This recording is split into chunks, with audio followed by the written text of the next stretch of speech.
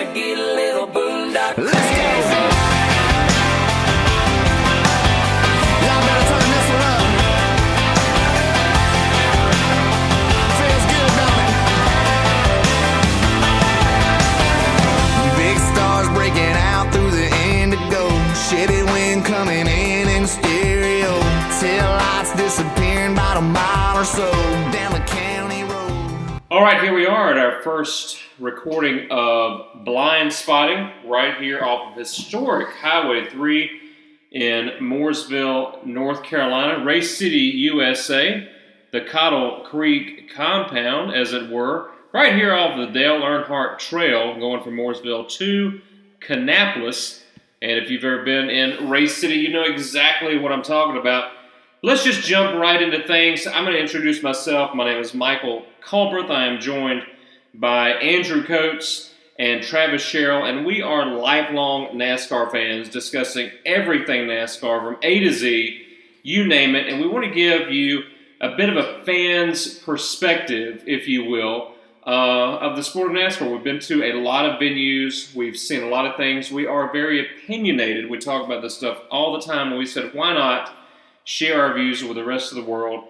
And, we're just going to have a good time with this, and we hope that you'll enjoy it. We're going to, provide some insight on things that we've done when we've been to races that may help you out and may enhance your experience at the track. So it's a wide variety.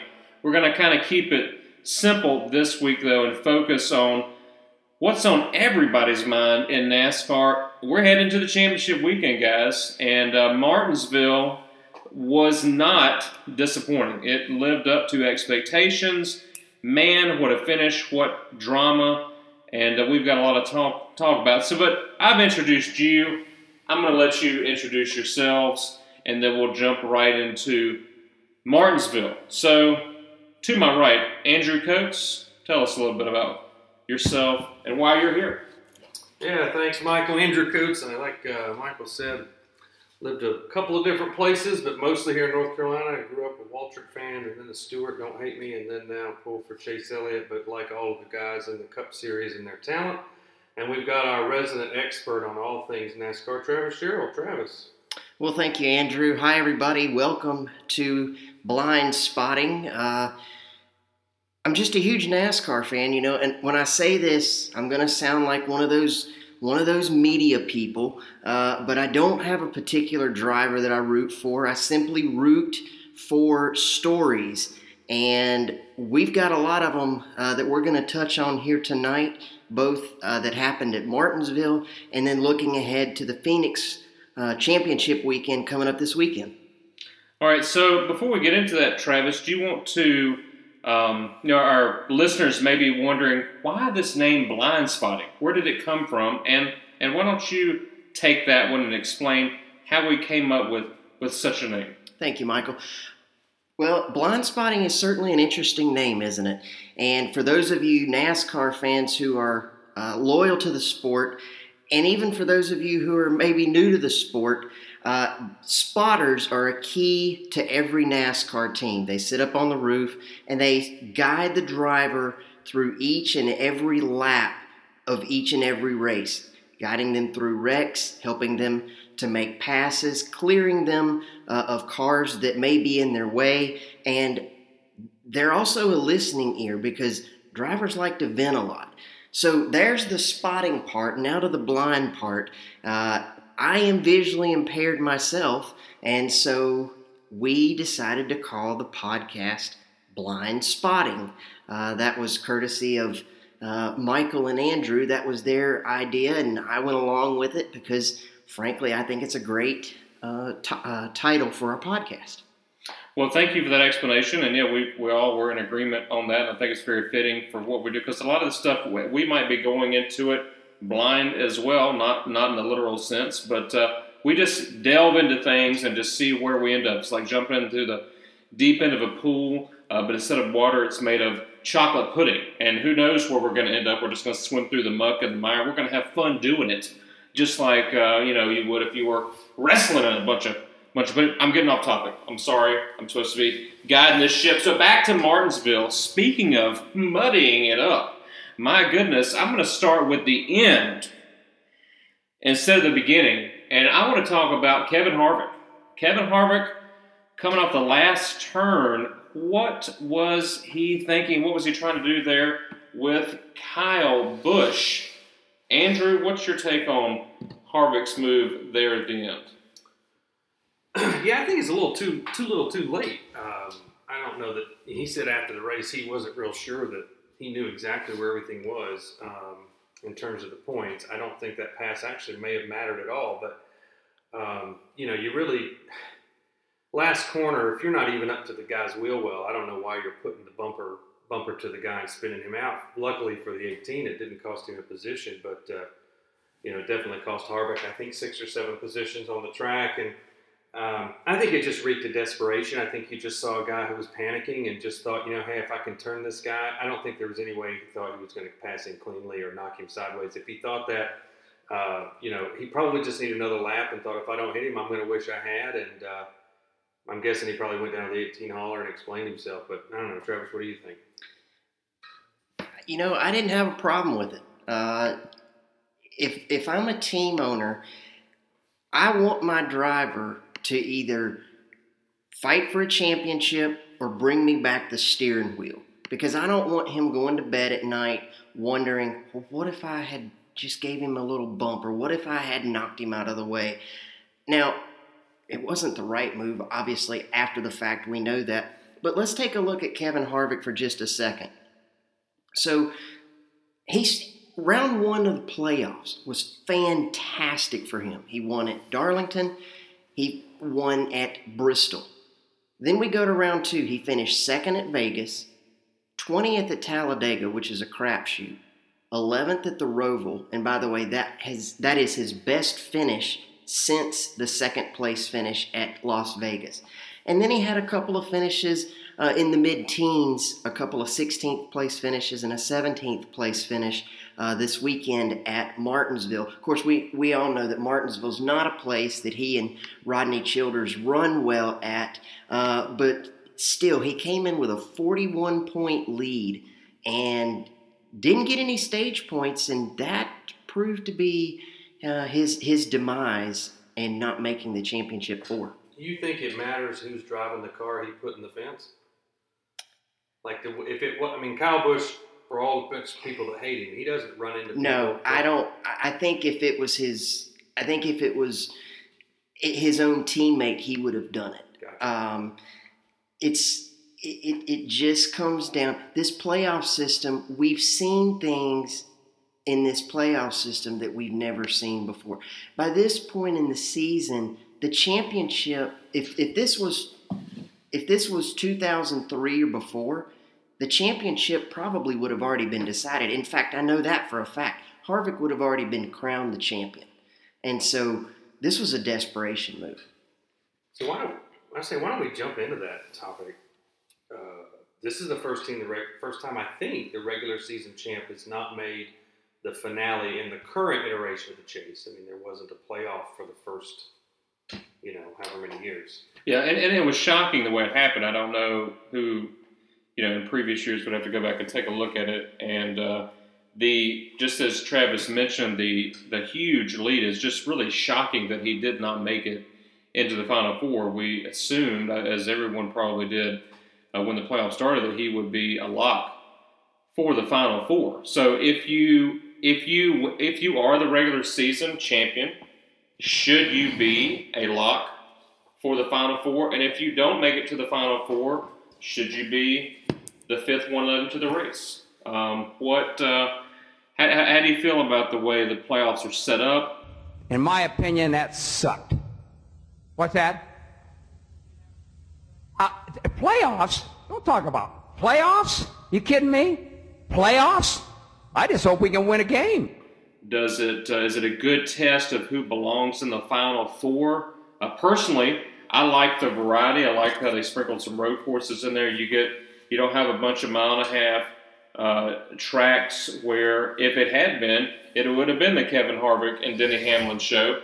But instead, we got not that Chase Elliott wasn't deserving of the Final Four, but he definitely was able to show off his skills on some of those road course type tracks, the Roval in particular, and then finally got what he was looking for there at Martinsville, being the first Elliott to take home a grandfather clock at Martinsville. Several close finishes for him there, and by God, he earned his way to the Final Four. But did Kevin Harvick deserve to be there as well? I mean, we're talking about a position or two on the track after a stellar season behind the wheel. Great job behind those teams. And Travis, I believe you had pointed out in our pre-broadcast meeting that some stats, and I want to share those with our listeners. After 35 races, Kevin Harvick won 9 of the 35 races, and the one thing I want to bring out, you had here. This is a great stat, and this is coming from Travis.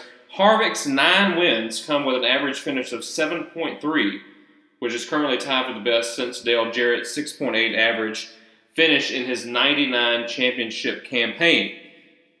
As a comparison, Jimmy Johnson's championship season, through all of his championship seasons, he never had a season as consistent as Kevin Harvick did. Johnson's best average finish was 9.7 in his first championship run in 2006. So again, Harvick's average finish, 7.3. He will not be racing for a championship. So do we leave it the way it is? And I'm not talking about the final race. I have some thoughts on the final race, as we all do.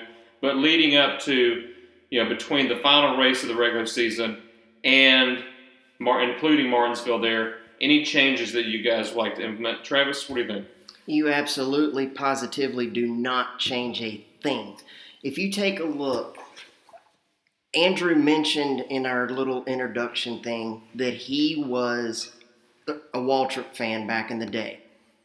I'm going to use Darrell as an example. 1985, Darrell won 3 races that season and won a championship.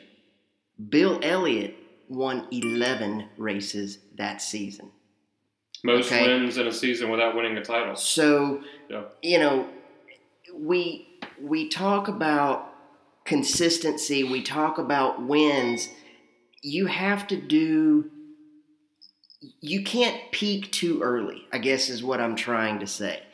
And I don't change a thing. Yeah, I agree with you, Travis. I think a couple other things to consider, right? First of all, you're already compensated for the fact that you won 7 races in the regular season. He got 15 bonus points. He got 35 bonus points for those wins, and the stage points that he got coming along with it. I think of that as analogous to getting a higher seed in the NBA or the NFL. Mm-hmm. I mean, the Patriots went 18-0 and lost Super Bowl. And so there's no guarantee that just because you had a great regular season. So to me, it's a question for NASCAR of what is their intent? Is the intent to reward season-long excellence, or is it to reward the agility and ability to perform when the pressure's on at tracks that may not be your best? The other thing with the lead he had, and I know he had a bigger lead than some have had, but most people that are going to be a regular season champ are going to have at least 2 or 3 wins. That's just the way it's going to work now with the stage racing.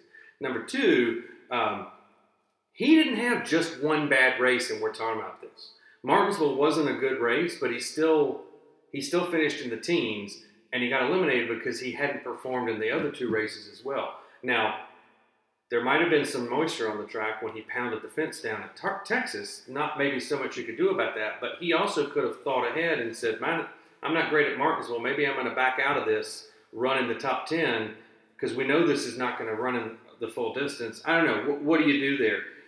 That, for me, I agree. I think you leave it, and you have to deal with the fact that the best team might go home. And to be honest, if you're NASCAR and you want headlines, regular season champ makes Final Four isn't a headline. Let me ask you this question to both of you. Michael, I'll start with you first. In 2004, the system was implemented. 10 drivers, 10 races, may the best man win. Okay? There were no eliminations, none of that we have today. Do we like that better, or do we like the fact that these guys they're basically running 3 race seasons and then a 1 race season at the end to determine a champion. We'll get to the 1 race at the end in a little bit, but do we like the way that it's broken down now, or do we like it 10 races, may the best man win? Well, the negative about the 10 races was that let's say you have your first race is a dud, your second race is a dud, you're done, you're out of it. But now the way this is, your first race is a dud, your second race is a dud, but that third race before that cutoff is, you win that race. Guess what happens? You move on to the next round. So I like the fact that, but is that, I think there's pros and cons with that. I think it really puts some emphasis on getting a win when you need to get a win, but it also allows you to, race like garbage for 2 races as long as you can put it together for one of those 3 races. So I think the 10 races rewarded consistency over those 10 races, which I think was a pro, but it also, it was very hard to make up for a DNF, if you would, if you had one of the first couple races. It was really hard to rebound from that, but you can rebound from those things with a win. It's still tough. I think there's pros and cons to both. I like the way it's set up now. I'm okay with that. It gives, the best drivers a chance to win. Kevin Harvick had his chances. Kevin Harvick had his chances to make it to the Final Four. They didn't take full advantage of those opportunities. He had the same chances. He had a better chance than anybody else.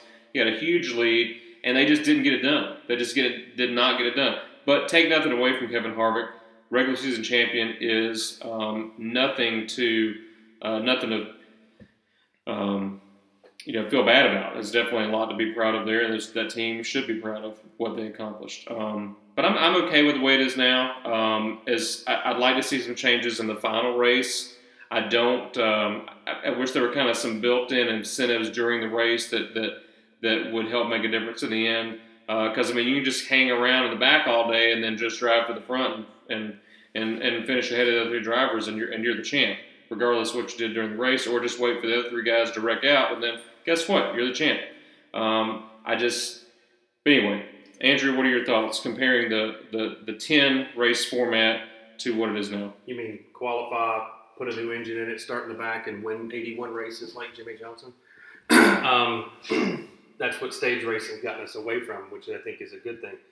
You mentioned 2004. I'll quote you what the regular season champion in 2004 said. Tony Stewart said, "We all knew in Daytona when we got here that these were the rules." Because people kept asking him if he was tired of people saying, "Well, don't you wish you were the champion? Don't you wish you were the champion?" Kevin Harvick knew the rules the day he rolled off the hauler at Daytona. They knew Martinsville was a weak point. They should have been potentially different in their strategy at Texas and Kansas. Now, you can't, again, the rain was some bad luck, but, again, in other sports, certain teams do well in the regular season, especially baseball. If your pitchers line up wrong, you can end up losing a short series. Sure. So the other thing I like about this is that you've got, if you go back and look over time, and again, there's probably more than Stewart's 2011, but I would imagine that if you looked at either the 10 race or the current playoff format, very few champions came out of the bottom half of that top 10. Mm-hmm. I would imagine that almost all of them were in the top 5 of that 10 and then 12 when they expanded or whatever it was. Yeah. So in other words, I don't think in the old system, because if you ran 10th for 26 races, guess where you're going to run over 10 races? 10th. Because that's the way the law of averages works. I like the playoffs because it matches driver talent against tracks that may or may not be in their wheelhouse. And if you're going to advance, for example, look at, and I'll close on this. For years and years and years and years, the Western Conference of the NBA had the best 5 teams in it. So to make the finals, you had to beat 2 or 3 of the other best teams in the league just to make it to the finals and then play the 6th best team in the league. Mm-hmm. But those are the rules. And you cannot administer sports based on exceptionalism. You have to do what makes sense. And I think NASCAR has really hit it. I did not like the playoff system initially the way it is, but I've really come to like it. And I think when we get to talking about it a little bit, about the final race, and I think that's the exception to me. I know it's always worked out in the Cup Series, but in the Truck Series last year, Matt Crafton had an average race. A couple guys had trouble, and he ended up the champion, as you mentioned. Yeah, well, that's a good. Let's segue to that. Is there anything else we want to talk about Martinsville? There's a few other things we can talk about, but let's maybe move on to some other topics, and let's talk about that final race. Let's talk about some predictions for the final race. Let's start with the Truck Series. You've got Creed, Enfinger, Moffitt, and Smith. What do you guys think there? Andrew, how do you think it's going to turn out? I like Zane Smith. I think he's a great rookie. I've been impressed with him. We sometimes look at these truck drivers and go, well, they're not the next Elliott who went to Xfinity, or they're not the next Logano or whatever. But I think Smith has driven consistently. I think Enfinger was a surprise. He was not going to make it on points. He only advanced because he won. Now, that doesn't take anything away from him, but I really see the two top guys as Creed and Moffitt. Moffitt's been there. He's a champion. Creed has certainly been strong of late. I could see it being either one of those two guys. What do you think, Travis? I like Brett Moffitt's experience. He has a Truck Series championship. He's been there before. The one thing I will say about Sheldon Creed, he also has championship experience battling for an ARCA championship. And so you look at those two guys, it's a toss-up, but I'm going to give the advantage to Moffitt, even though he only has one victory this season. I'm going to go with Creed for the record. Okay, and they're on record. I'm going to go with Creed because I think that's an awesome name. And there's no Rocky in the Final Four, so Creed stands good. It's been a while since Creed won a big time event, so I'm going to go with that. Or a Grammy. Or yes, that's true. That's true. We're going all over the place there. Xfinity race. Allgaier, Briscoe, Cindric, and Haley. Sounds like a law firm and a former South Carolina governor. All right, Andrew, what do you think? I mean, I think on paper you look at the 98 and the 22, right? They've won half the races this season. Cindric struggled a little of late. He ran pretty well at the Roval, but the last round wasn't great. Haley, here's a guy who's run well in trucks. He has that one Cup win. In fact, his career kind of mimics Keselowski a little bit. Coming up through the series, and remember Brad won at Talladega just like Haley did in an underfunded car, and I kind of like him. Allgaier is to me kind of the Mark Martin of the Xfinity series. He's always a bridesmaid, never a bride, and I know it's the easy pick, but I'm going to go on record and say I think Stewart Haas gets number 10. What do you think, Travis? Let me preface this by saying Andrew and Michael and I like each other. However, we don't. There's a lot of times where we don't necessarily agree with each other's opinions, and that's okay. That's what makes us fun. That's the whole reason. That's the whole reason we're doing this. I'm going to go with Allgaier. Here's a guy who's a veteran. He's been there before. He just got a contract extension this week. He'll be back in that 7 car with Brandt Professional Agriculture as his sponsor for 20 races again next season. And he runs great at Phoenix. I mean, fantastic at Phoenix. So Allgaier's going to win the race. He's also going to win the championship. Whoa. All right. Throwing it down. I like it. Throwing it down right there. And I'm going to go with Briscoe because it rhymes with Crisco, and I love fried chicken. All right, moving on to the Cup Series. We have Elliott, winner at Martinsville. We have Hambone Hamlin, Michael Jordan's friend. We have Logano, the double deuce, and Keselowski, the single deuce, the blue goose. What do you think? Let's go with Travis this time. So what do you got there? All right. Well, I have analyzed this. As you guys know, I've been sending you guys notes and stats and everything the last couple of days. History would tell me to pick Chase Elliott. For those of you who are superstitious folks and need a little help, maybe figuring out your champion, let's go back to 1988. Chase's dad, Bill, won the Cup Series championship. What also happened in 1988? The LA Dodgers were the World Series champions in Major League Baseball. 1988 also saw the Los Angeles Lakers win the NBA championship. Fast forward to 2020, the LA Dodgers are World Series champions. The LA Lakers are NBA champions. Will Chase Elliott be the Cup champion? I'm going to say no. I believe that Brad Keselowski will win the championship. Brad was pretty, what's the word I'm looking? He was pretty adamant that he was going to win the championship after he dominated at Richmond. They're bringing the same car that they had at Richmond, and Keselowski's my pick. Okay. Well, I'm just impressed with your knowledge and your throwback time machine there, Dr. Peabody. I cannot. I have no words other than awesome. Bill from Dawsonville. I like it. Travis, what do you think, Andrew? Well, I think you got the fan favorite, you got the sentimental favorite in Hamlin.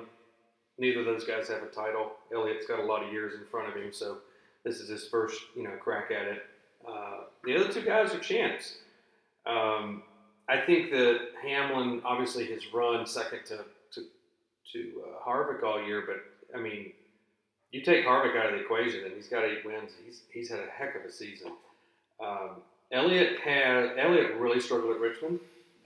He's good at Martinsville, but that's a very different track. And he ran okay at Bristol, but he didn't. He did run up front, but Phoenix is a much different track. The 22's kind of flying under the radar. I think they'll be in the hunt for it, but I kind of have to agree with Travis. I just feel like the 2 has just really kind of been below the radar. He's racing this championship the way he races a race. It's kind of like David Pearson. You look up with 10 to go, and where did he come from? I really think, as much as I'd like Elliott to win, I think it's probably going to be the Blue Deuce. Let me just jump in real quick here, Michael. Just a couple of things to keep in mind. Logano won this race in the spring. Same rules package, same tire. Hamlin won this race last fall under a totally different rules package. So I don't think we can take much into that. In the spring, Chase Elliott sat on the pole and finished 7th. Coincidentally, the last race that we've actually had qualifying and the last race before COVID-19 struck the world. Yeah, and it's interesting, too, that, the guys that are, if Harvick had made it, everybody looks at his record at Phoenix, but that was before the reconfigure. Yes. And so he's run okay. But, for example, Elliott was not great his first couple of years and now has improved with the revisions to that track. I do wonder, the 22 has made a lot of enemies this year. Not just this year, but he's got a few people that are. I also wonder if the 9 or the 11 is close enough to the 22's rear bumper that he might go for a ride in the waning laps. Well, that's interesting. You never know with these guys. Keselowski's just a hard-nosed driver. He's going to find his way to the front. Elliott's talented. He's going to hang around the top 10 all day. Hamlin is just like you look at the beginning of the playoffs, you think, okay, who are locks for Phoenix, Harvick, and Hamlin? Hamlin's the one that's there. I think that that might indicate that he is ready for a championship. And honestly, I think he may be going to this race thinking, next year we're going to have some other focus, the other things I'm focused on. So I'm going to put all I can into this race and try to go out. If not go out, but let's be honest, he's going to have some other things going on with Michael Jordan and Bubba Wallace, and I don't know if his focus is going to be completely on racing that car next year. So I think that this might be his year. However, as was alluded to, Logano's going to be running around that 15, 16, 17. He's going to see Elliott up there. He's going to take him out. Then he's going to see Keselowski and say, he might be teammate. Whoops. Oh, I just nudged him in a little bit. He's going to take him out, and he's going to take him out. Logano's going to win his second title, and that's how he's going to do it. Just going to knock them off one by one, charge to the front, win at the end. And that's what, and then everyone will hate him even more than they do now. I'm joking, Logano. If you're going to listen to this, I know you are.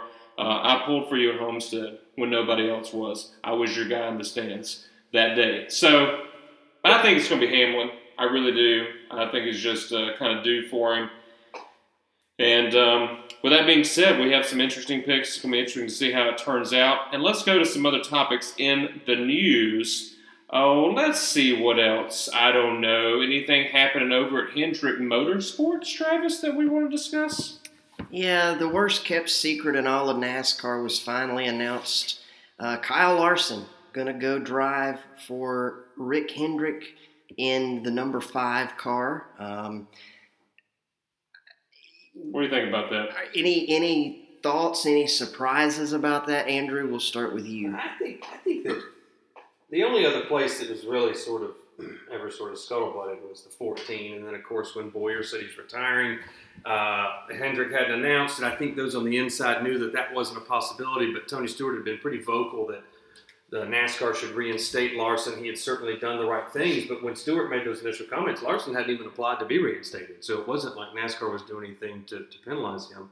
I think Chevy recognizes him as a talent. They want to keep him in the fold. I don't think they would have let him go to a Ford. So I think that was a decision. I also think that they probably sat down in April, May with him and said, we want to keep you. And this has probably been a long time coming. I do like that they're bringing out the old 5 again. Old Jeff Bodine, little Kyle Busch. Be interesting to see if his actions off the track, match what he so far has said in the media. And, everybody deserves a second chance.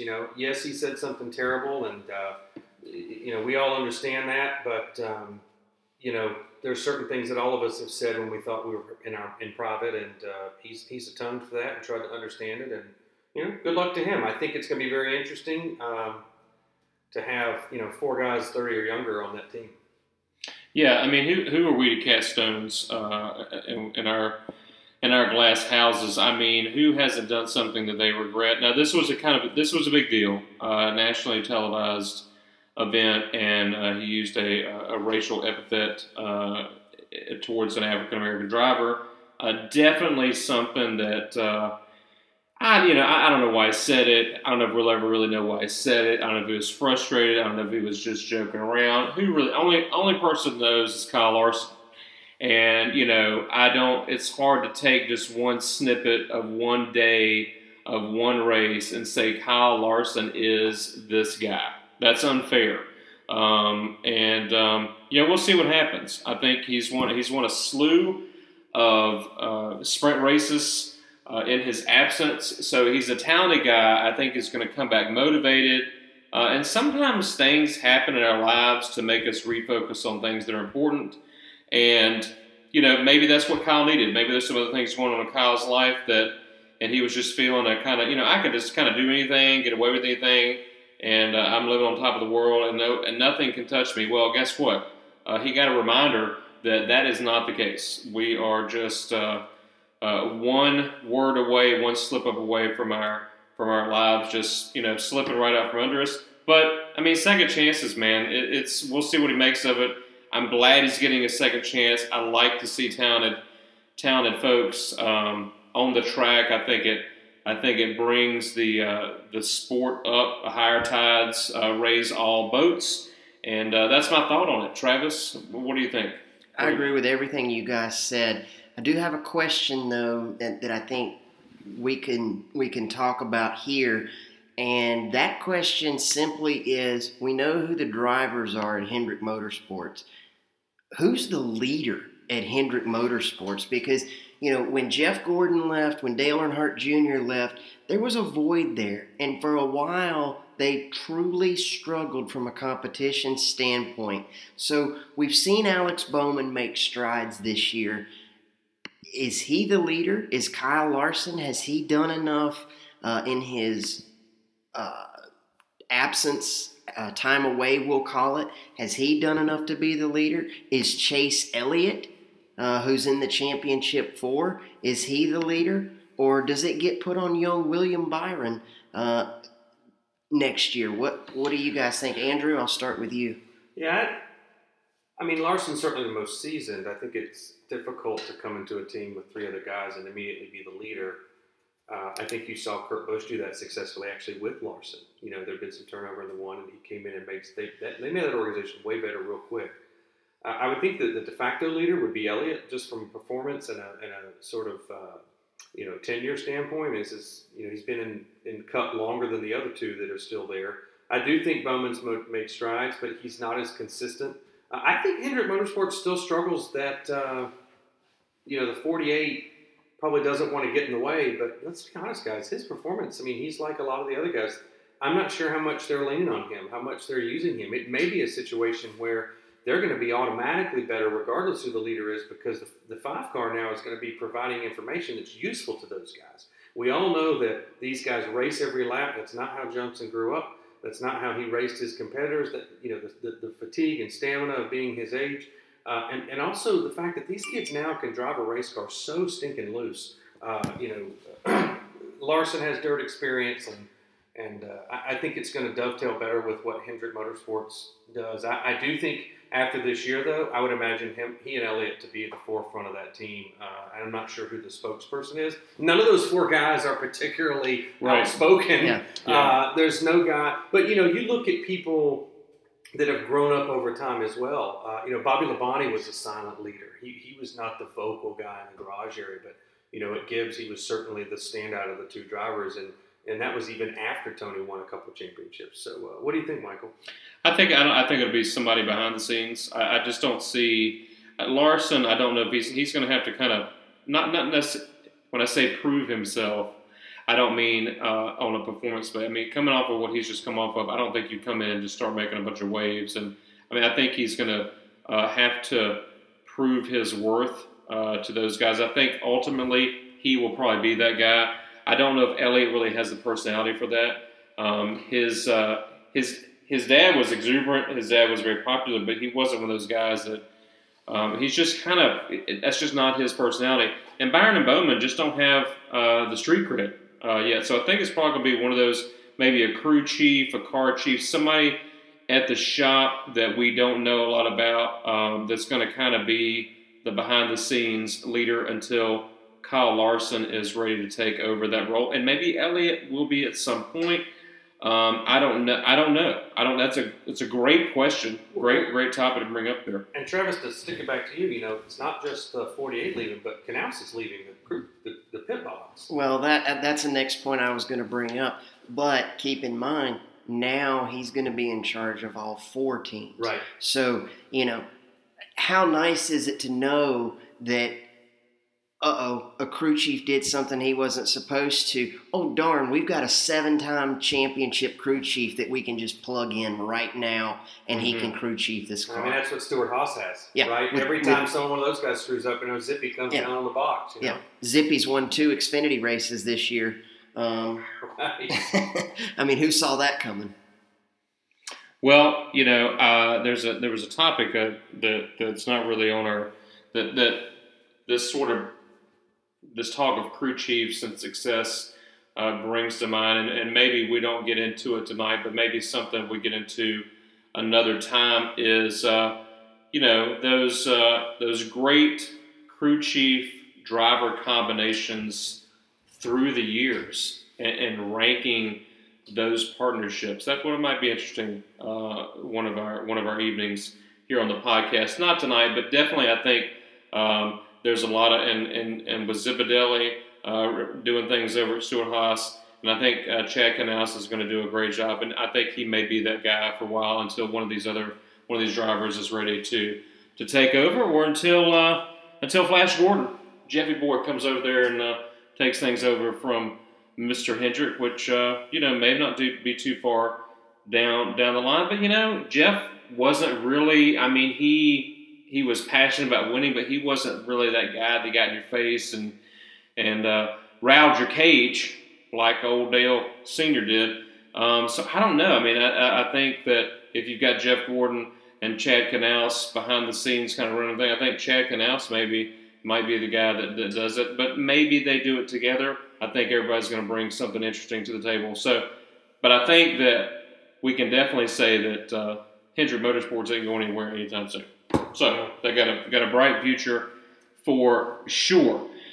So let's get into maybe one or two more things that we have, and we mentioned Clint Boyer before we jump into our finish up here. Clint Boyer, what are your thoughts on Clint Boyer?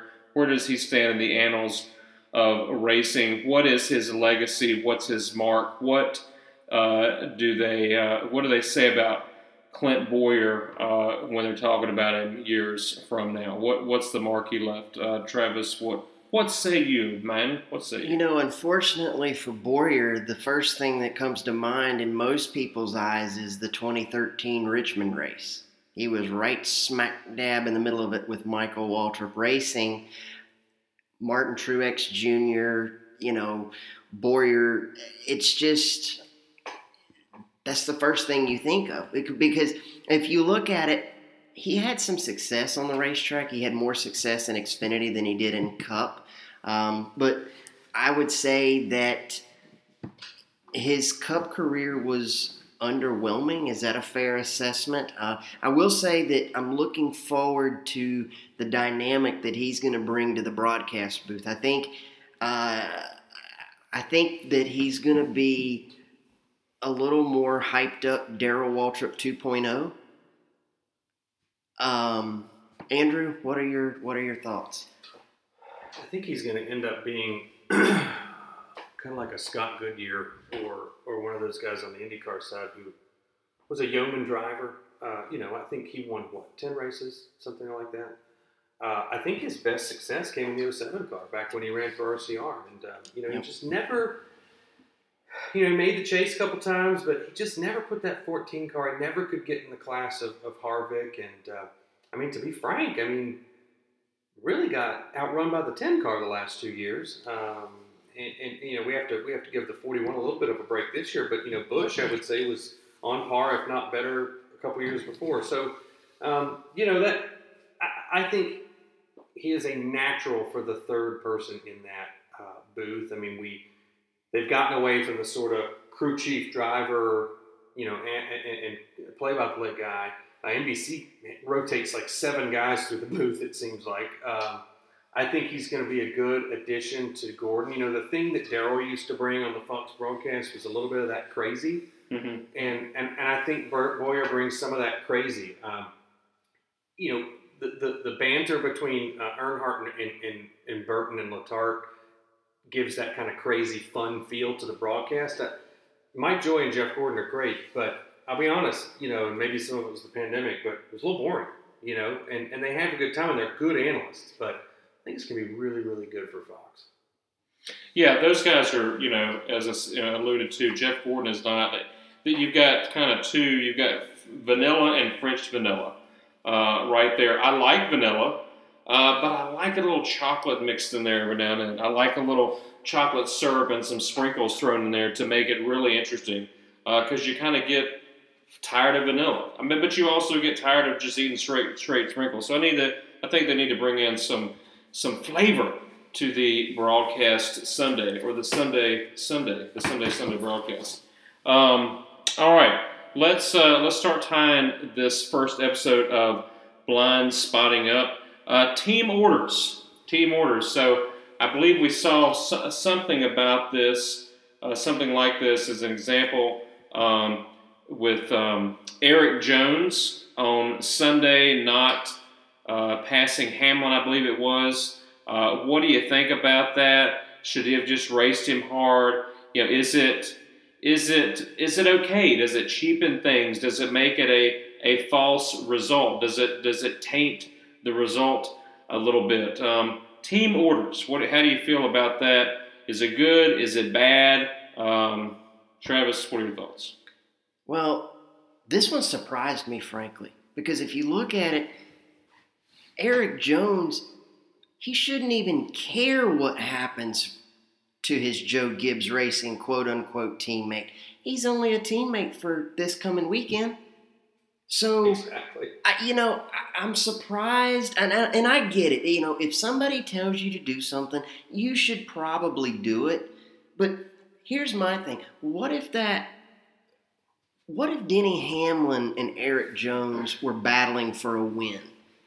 And the spotter came over the radio and said, "Hey, don't pass him. If you pass him, he's out of the playoffs." I'm going to pass him. I think at times we get too caught up in, I've got to help out my teammates. NASCAR, yes, it's a team sport, but each team is its own individual entity. Denny Hamlin drives for the 11 team. Eric Jones drives for the 20 team. They need to do what's best for their team and their sponsors, because in the end, their success determines whether the people that work for them get to put food on the table at night. Yeah, I'm going to agree and disagree with you here, Travis. I'm going to agree with you that I don't like them. But I'm going to disagree that NASCAR should do anything about them. And here's why I say that. Number one, it was what I call a passive order. It was not a Michael Waltrip causing a caution. All he wasn't doing, it was just between those two cars. The other thing is, in motorsport, if anybody watches F1, they banned team orders and driver coaching both a couple years ago. And all it meant was the teams just came up with a whole bunch of codes on the radio to do the same thing anyway and just not get caught. And so I think if you try to police it, you're going to end up with it still happening and just it's not going to be as obvious of a story. Now, that being said, if it's not like they were saying, "Hey, Denny, the 4 car's 9 points ahead of us, go put him in the fence." That's a different situation. Or cause a caution because, Denny's a lap down, he's in the lucky dog, or things like that. I, again, don't like it. But, if those orders come down from the director of competition at Joe Gibbs Racing or Chad Canales at Hendrick or wherever they come down from, those crew chiefs get their paycheck from him. And I can see why they do it. I don't like it. I think every guy should race for himself, but I also think we're naive to think that,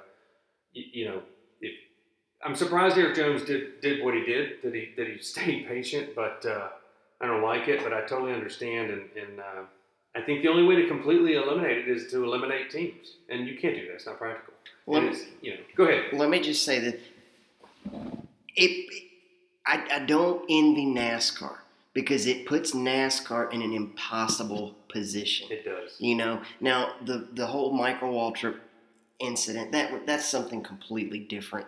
But I don't envy NASCAR because the fan base cries for, you got to do something. They didn't use this quote-unquote 100% rule that was put in play a couple of years ago. This does not violate the 100% rule, okay? This is simply, it's difficult to officiate. Yeah, and you're right. It can't be something that is black and white. I mean, let's just say that they say you can't give any of those orders on the track. Well, all I got to do is walk over to Derek Jones's crew chief and say, "Have your right rear guy drop a few lug nuts on the next pit stop." I mean, so the teams are going to find a way to orchestrate. And if you look at Formula One or Indy, where they do a majority of, F1, it's all street and road courses, and in Indy, the majority, a lot of a teammate's job is to hold a guy up. Now, he's also doing that for his own position, right, on the racetrack. But they do all kinds of team strategies in those type of racing, and it's totally allowable. And so I think if you start to try and police it and dictate it, you're going to start to head down a rabbit hole, and you're going to over-police it. I think the one thing in sports that reminds me of that is when they tried to start over-policing pass interference in the NFL, and they could make it reviewable and all that, and it just made the problem worse. They made that rule based on one NFC Championship or AFC Championship play. They reacted to it, and it actually made the problem way worse because now everything can be challenged and everything looks like pass interference on slow motion. So I agree. I think NASCAR's in a tough spot, but you know what? With the action on the racetrack this week, people will forget about it. Yeah. Right. It was good racing and good for viewership, good for us fans. And man, we wanted to be there for sure. And we have been to several Martinsville races, one of our favorite tracks to go to. Unfortunately, we were not chosen for tickets to that race this weekend, but I will let's close with this. Speaking of Martinsville, we've been to several tracks. What track in person, and we'll close with this, speaking of the race itself, the enjoyment of the racing itself, the action of the race, just on the track, not necessarily the atmosphere around the track. We're not talking about things that you see in Talladega's infield. We're talking about what you see on the asphalt going around the infield. What is your number one as far as where you've seen it in person, the performance, the action on the track? If you could pick one race in your life that you had one more race to go to, where would it be to see the best racing on the track? Andrew? Well, if it's racing on the track, I think it's a short track. And I think of all the ones that we've been to, I think Martinsville is going to be tough to beat. But if you're talking about atmosphere, in addition to racing, Homestead was not a great track. But the championship races are really, really neat, especially you're watching the four. Even if your horse isn't in the race, you got four guys, they're constantly moving around. Your driver can still win the race. So I would say if I had to pick one, it'd probably either be the Martinsville night race or the championship race. Okay. And the championship race in Homestead? Anywhere. Okay. Yeah. Gotcha. Travis, of the ones that you have been to, racing on the track, getting down and dirty, getting the most for your money with what's happening on the asphalt, where do you go if you got one race to go to? At this point, I have to say Martinsville. We were there when Kenseth and Logano had their little dust up. We were there when Elliott and Hamlin had their shenanigans. I could go on and on about what we've seen at Martinsville. The one thing we haven't seen yet, which hopefully we will in April, is a full-fledged night race. That's something I'm looking forward to. And we got to see two races in one day. We did. And snow on the ground at the same time. And it was cold. And that's one of the things that we're going to do with this podcast is the tracks that we've been to, as we preview these races, we're going to tell you of some things that we've really enjoyed doing at those tracks, at those race weekends. That's one of the things that we look forward to doing on this podcast. And guys, I'll just wrap it up with this thought, and you can comment on it if you want. Two quick things. First of all, don't forget truck race Friday night, 8 o'clock on FS1. Xfinity Championship race Saturday. Interesting start time, 5 o'clock Eastern time on NBCSN. And then the Cup race Sunday, 3 p.m. Eastern on the Mothership on NBC. But my final thought is I think all three championships will be won or lost on pit road. Oh, well, good. Good point. Yeah. You look at Truex. Last year at Homestead, we were there, and they put the front tires on the rear tires, and they flipped them. That pretty much handed that championship to Kyle Busch. And then the last pit stop on Sunday, Truex up front has a chance to win. He's got a loose wheel.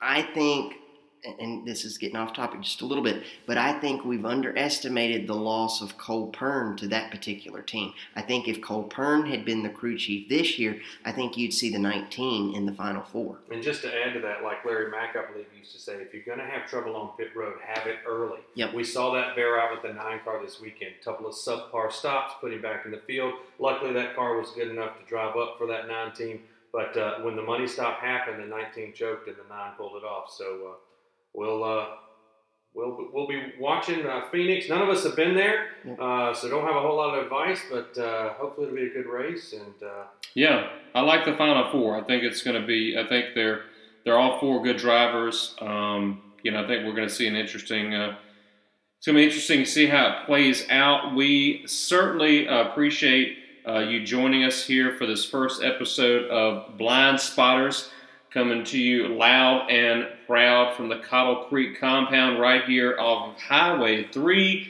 the Dale Earnhardt Trail headed from Mooresville to Kannapolis and back again as many times as you want. Hey, come by and see us one night.